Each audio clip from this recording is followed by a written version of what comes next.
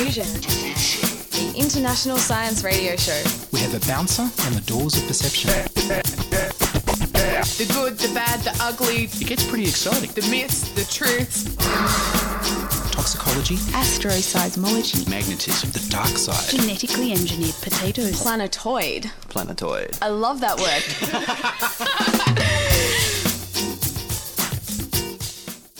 Hello and welcome to Diffusion. Sit back and relax while we sequence your brain with weird and wonderful science.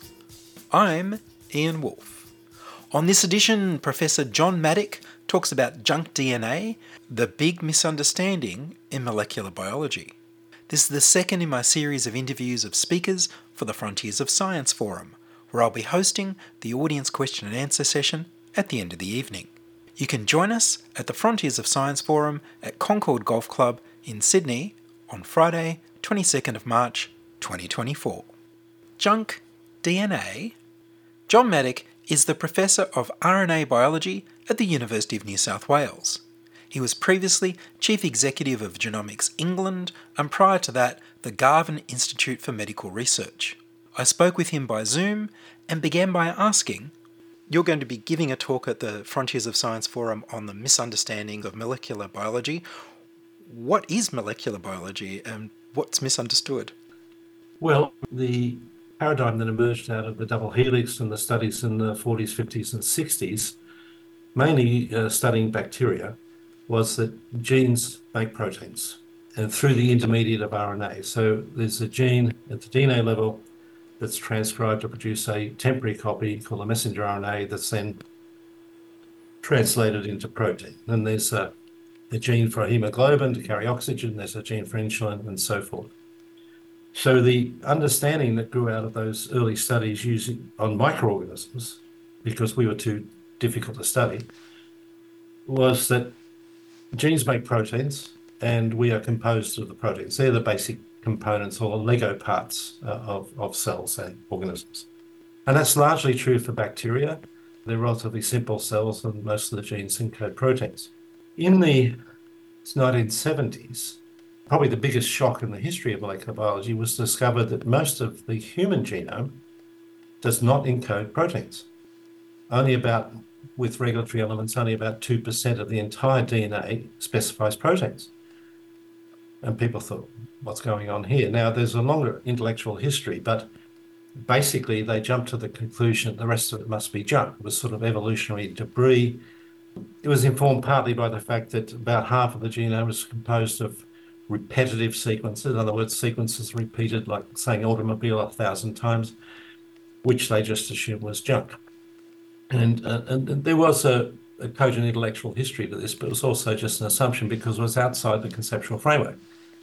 Everybody assumed that all genetic information was transacted by proteins, and that's all she wrote. Now, the misunderstanding at that level was to assume that the mechanisms that regulate microbial physiology will be the same as those that regulate human development, or that the way that human development is regulated and controlled will be limited to those mechanisms that control bacterial physiology.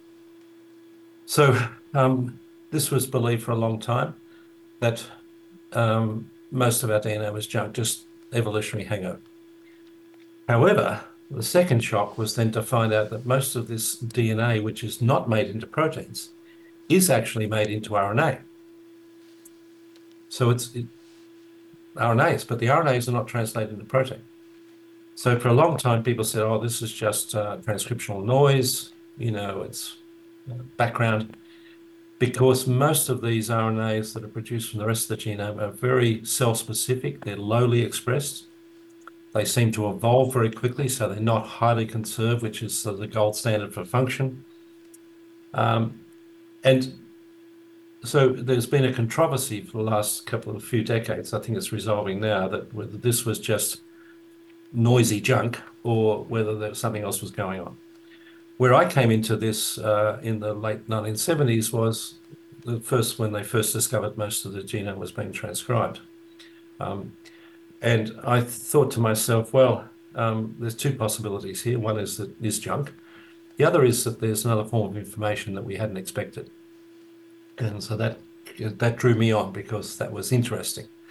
And in fact, it was more plausible if you thought about it. So anyway, what's transpired is that most of the genome is actually specifying genes that produce these what's called non-coding RNAs. They don't code for proteins. And these RNAs are responsible for organizing our genome during development. Now, if you stand back from it, Ian, from the moment of our conception to adult, you have to have trillions of cell fate decisions. An adult human means various estimates, but around 30 to 40 trillion cells. And, if you start with 1, divide into 2, and then to 4, 8, etc. Imagine that. That has to go on until every bone, every muscle, every organ has got the right shape in the right place.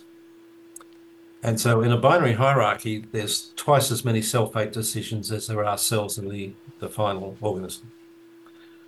So let's just say tens of trillions of cell fate decisions. That number is 10,000 times, 4 orders of magnitude higher than the digital information content of the human genome. So extraordinary. So our DNA is largely devoted to controlling development. The way it does it is to produce RNAs that organize the genes to express both proteins, but also other regulatory RNAs in what the engineers call a feed-forward system where every cell, informed by environmental feedback, but where every cell has an internal program that says, what do I do next? Do I divide, or do I differentiate into a muscle cell or a bone cell or whatever? So the fundamental misunderstanding was to assume that all genetic information is transacted by proteins, largely true in microorganisms, not true in us. Of course, the proteins are critically important. If you have a mutation in it, you're in big trouble because they're the Lego parts. In fact, that's a good analogy. If you imagine you were given a set of Lego parts for Christmas and a set of plans, and the plans are to build a house. But another set of plans could be to build a castle, and there'll be a few more parts in a castle. You might have a moat and a few other things, but by and large, the components are common. And so the complexity of the thing you can build from a fairly core set of component parts is really determined by the plans, more so than the parts themselves. And in fact, that's the other thing I should have mentioned. The other shock that came along was to find when the genomes were sequenced that we have 20,000 protein coding genes, which was much less than people thought. But so do the nematode worms in the soil that are only 1 millimeter long that you can hardly see, only have 1,000 cells. And what's worse, nearly all of those proteins are orthologous, have similar functions. So the Lego part set for animal development goes back hundreds of millions of years. As complexity evolved, most of it was driven by the complexity of the differentiation development pathways, the cell fate decisions. But of course, along the way, new components were invented, say for neuronal transmission or whatever. So that's the narrative. So part of the fundamental misunderstanding came from going from models of how bacteria DNA worked to animals and humans, and it was a mistake.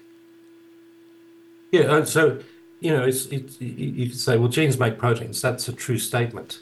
But that to extend, as they did, to think that all or most genetic information is transacted by proteins was the mistake. So you look back at the history of science, and I've written an article about this on Kuhnian revolutions. You remember Thomas Kuhn, the structure of scientific revolutions. Mostly what is understood or thought to be understood is not incorrect, but it's vastly incomplete. So to go from Newtonian to Einsteinian physics, or from Ptolemaic to Copernican, solar systems.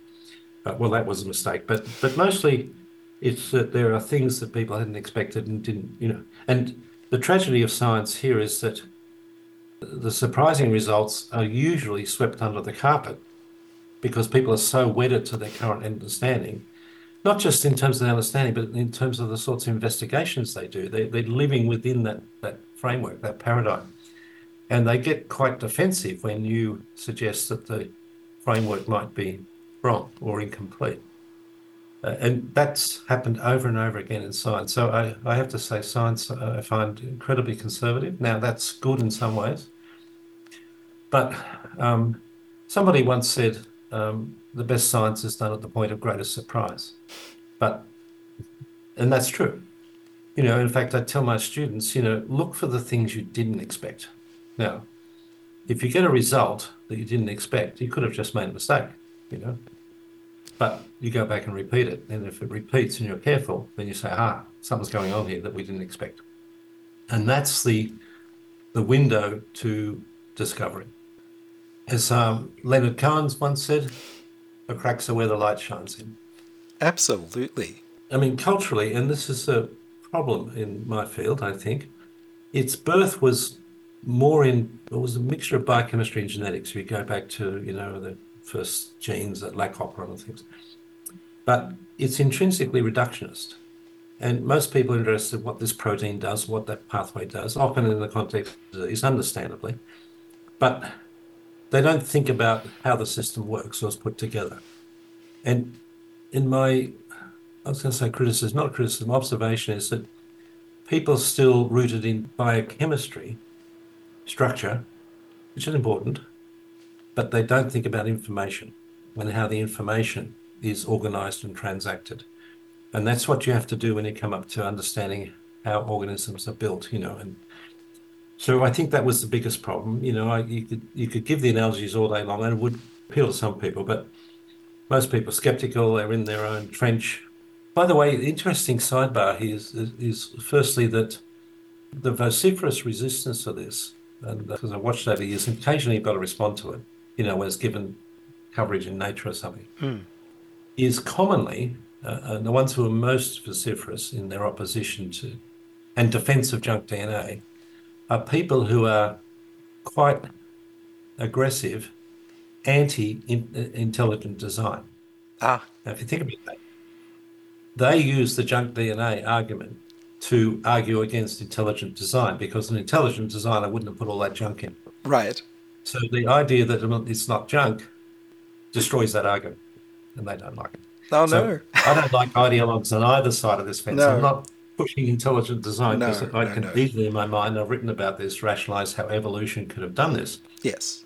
But actually, it does provoke certain things. So the first is that I don't think evolution could work the way people think it does because random searches are not efficient enough to navigate the space. And I tried to do this in computers years ago, and the computer blew up.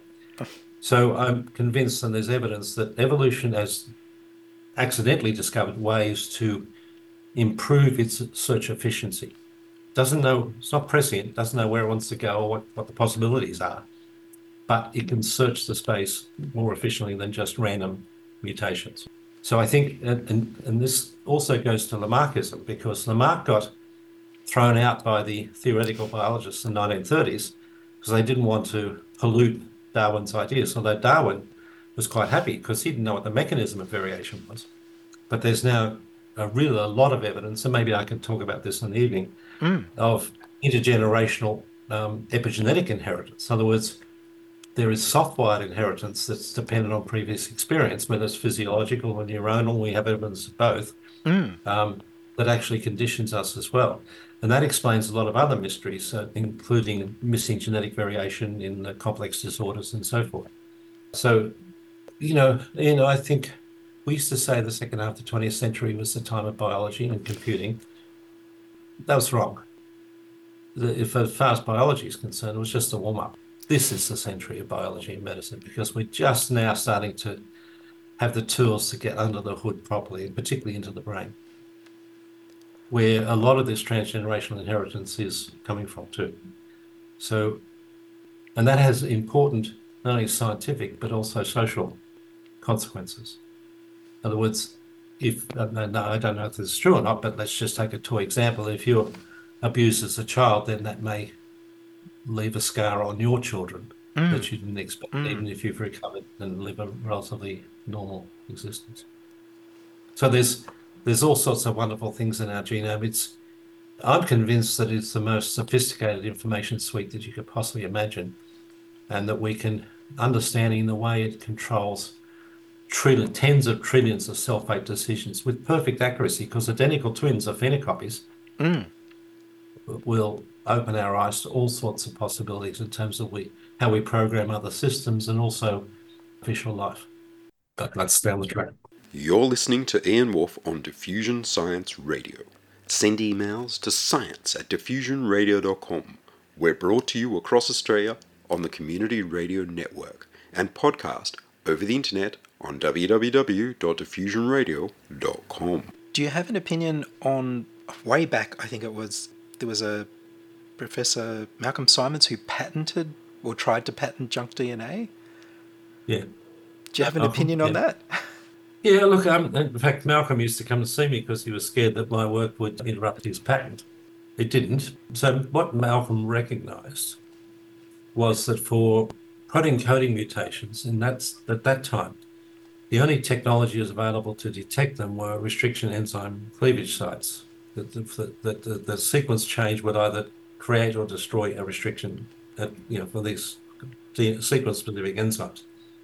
But finding those was almost impossible because the mutation in, say, the cystic fibrosis gene, didn't create or lose a site for any of the enzymes. So what he realized was that nearby in the non-coding, the regulatory sequences, both the introns inside the genes and the intergenic sequences were full of variations. And they were tightly linked so that if the version of the gene that was defective in cystic fibrosis couldn't be polled, but a tightly linked variant nearby in the non-coding, the junk DNA, could be identified by a restriction site, present or absent, then he had a surrogate marker that was tightly linked to the normal or damaged gene. And you could use that as a diagnostic. Very clever. Now, what happened in the patents of this was that this idea of genetic linkage was well established in genetics, going back a century to Drosophila, Morgan, all the early stuff on gene mapping. But the biochemists, who were the gene cloners or the people in the patent office, hadn't been trained in genetics. So they thought this was terribly innovative because you had a closely linked variant that could be analysed by the technology at the time. So at one point it was clever, but it wasn't that inventive in the sense that the geneticists knew about this. I give Malcolm credit for putting the two together. Good on him. And they made some mileage out of it for a while. Yeah. Do you think some of the difficulty of accepting the idea, or even the gradual acceptance of the idea, came about through things like metaphors with software instructions and things? Gradually people got the idea that it's not enough just to have the Lego bricks, you've got to have instructions on how to put them together. Yeah, it's slowly. I don't think it was a big influence because, culturally, and this is a problem in my field, I think, its birth was it was a mixture of biochemistry and genetics. If you go back to, the first genes at Lacoppe and things. But it's intrinsically reductionist. And most people are interested in what this protein does, what that pathway does, often in the context of disease, understandably. But they don't think about how the system works or is put together. And in my, I was going to say criticism, not criticism, observation is that people still rooted in biochemistry, structure, which is important, but they don't think about information and how the information is organized and transacted.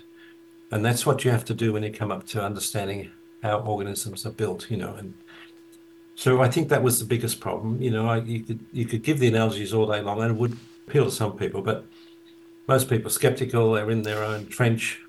I've come across years ago some of the examples of where there seemed to be epigenetic changes occurring in, a short period of time. Was it the quagga?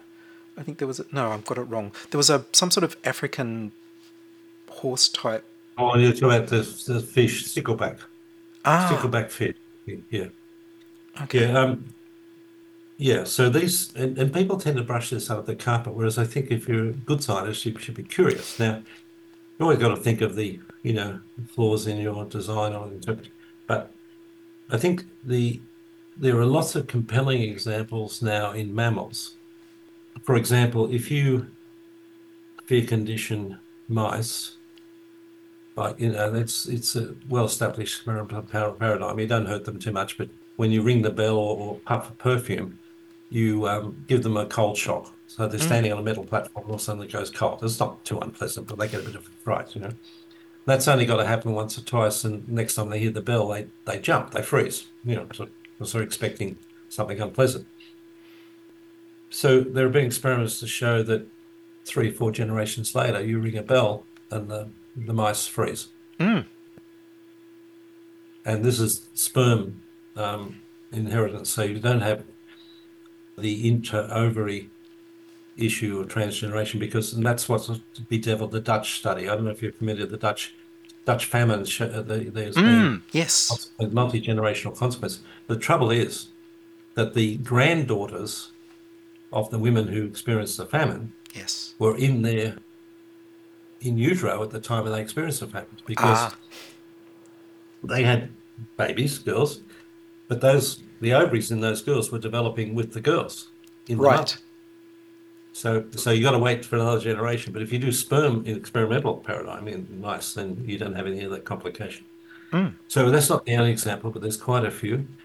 And the mechanism, there's hints of mechanism as well about that. So I think we've got a long way to go. And really, the lesson for me, Ian, is that you've got to shed your preconceptions. Now, we all have them, and they're very hard to shed. But I think to say when something doesn't fit, you don't push it aside or try to plug a, square peg into a round hole. You say, oh, that's interesting, you know. Yes.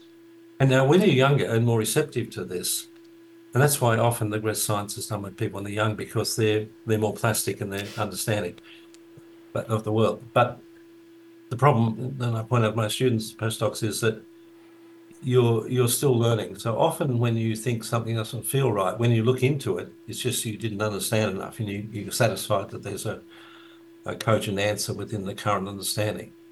But always keep in mind that the things that don't make sense is where the real opportunity is.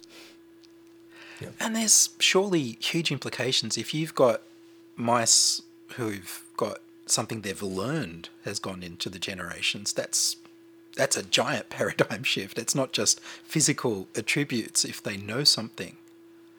Yeah. We don't know the limits to this, but my bias, if that's the right word, is that specific learning, the history of the German Republic or something, that's unlikely to be inherited. Whereas, and I could talk more about it, but at more detailed levels, the microsatellites that actually expand and contract, which may be controlling gene expression patterns that then, but we don't know. And it's really a great new frontier. And of course, you've got instinctive behavior as well.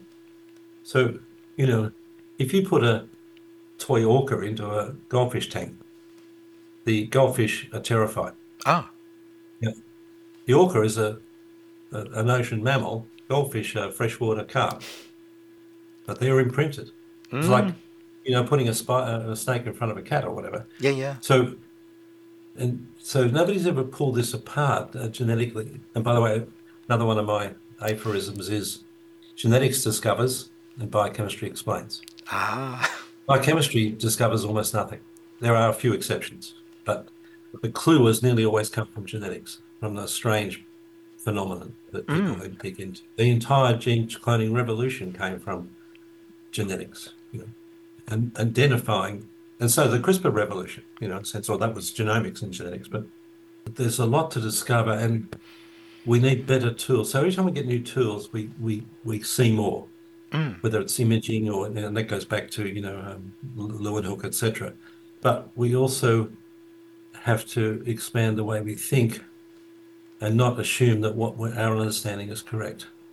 By the way, and when Thomas Kuhn wrote about the structure of scientific revolutions in the early 60s, he said that there are two components to this. One is so we have a current understanding, and people work within that current conceptual framework or paradigm and do what he called normal science.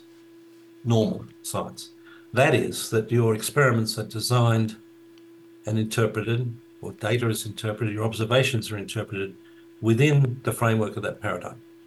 And that persists until two things happen. The first is that anomalies accumulate. He called them anomalies that don't fit. But you need a few of them before people start to take notice because so the accumulation of anomalies. But then the second requirement before the paradigm changes is that there has to be a cogent alternative explanation that respects and incorporates the data of the past, but into a new framework that fits the anomalies as well. So you need a replacement paradigm before people will accept that something's wrong. They might suspect it, but the shift is only made when you've got a cogent explanation and a new framework.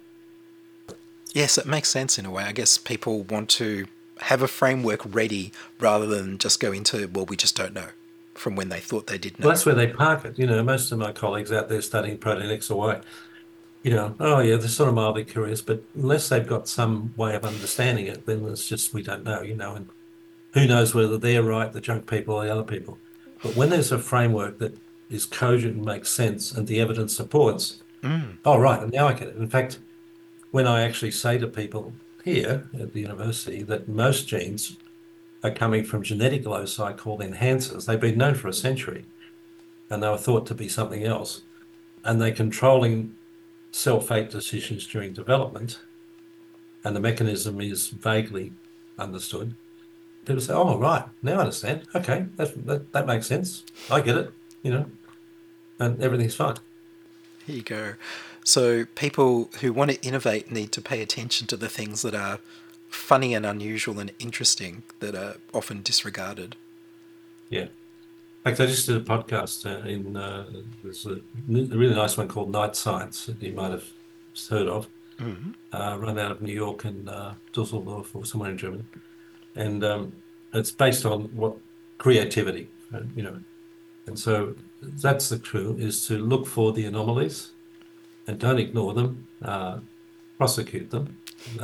As I said, they may have an explanation, but until you find it.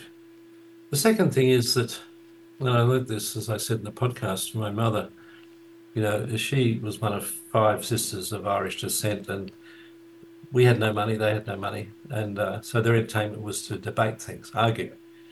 One said black, the other one said white, but it was always done with great wit, good humor, and I learned from these women, not only because, as I also tell my students, you don't learn anything by agreeing, you only learn by disagreeing. But you've got to do it nicely, and not be offended because somebody's got a different view, whether it's about politics or anything else. I mean, it's silly to take a moral posturing on a point of view. You've been asked to explain it, justify it, what's the evidence, what's the logic, So one of the things I learned early was this, someone said black. I said, well, hang on, maybe it's white.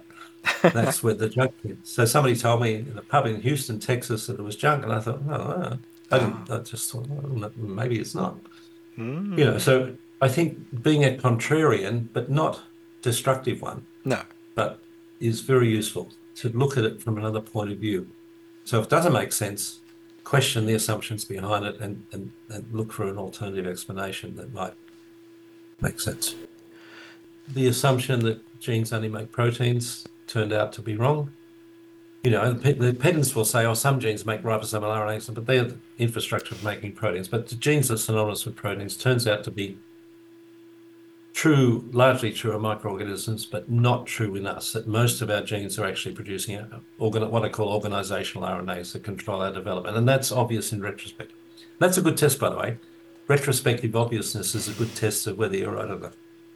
So the broader lesson is that one should always be aware of the assumptions that are underpinning things, and that if observations are made that don't fit easily, question the assumptions and look for alternative explanations.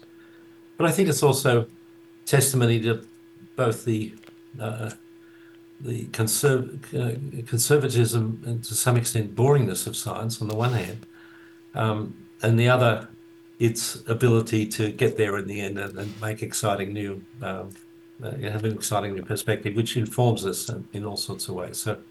And I just don't apply this to molecular biology. I think all of the scientific disciplines suffer from this lurching from paradigm to paradigm problem.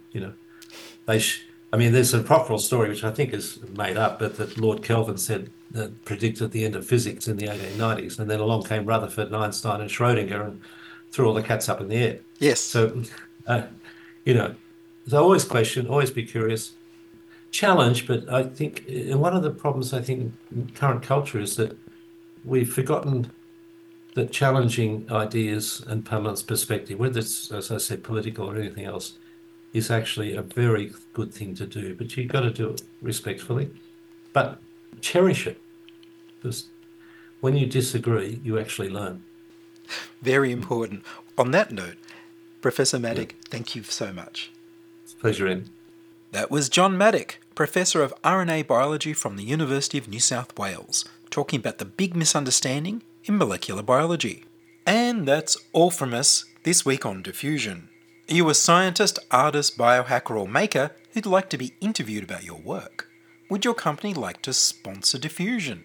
Send your contributions, opinions, helpful suggestions and donations to science@diffusionradio.com.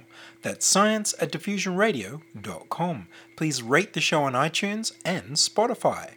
Tell your friends. Follow me on Instagram, Twitter and Mastodon @IanWolf.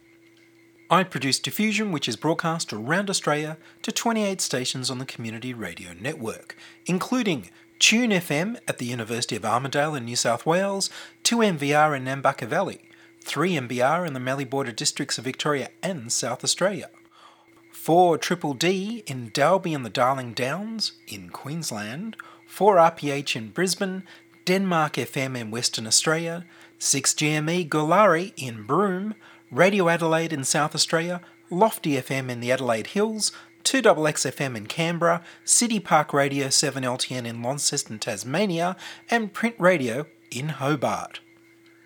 Diffusion is narrowcast on Indigo FM 88 in Northeast Victoria. Subscribe to the podcast on the Diffusion website, www.diffusionradio.com. That's www.diffusionradio.com, and check the website for links, photos and videos about this week's show. If you enjoyed the show, you can explore more than 1,300 previous episodes archived on diffusionradio.com, where the shows are labelled by keywords, so you can focus in on the stories you want to hear. Join my patrons at patreon.com/diffusionradio. Make a donation through paypal.me/IanWolf. You can also support Diffusion by buying from the Diffusion Science Etsy store. I'm Ian Wolf. Join me inside your audio device of choice for more science wondering next week on Diffusion Science Radio.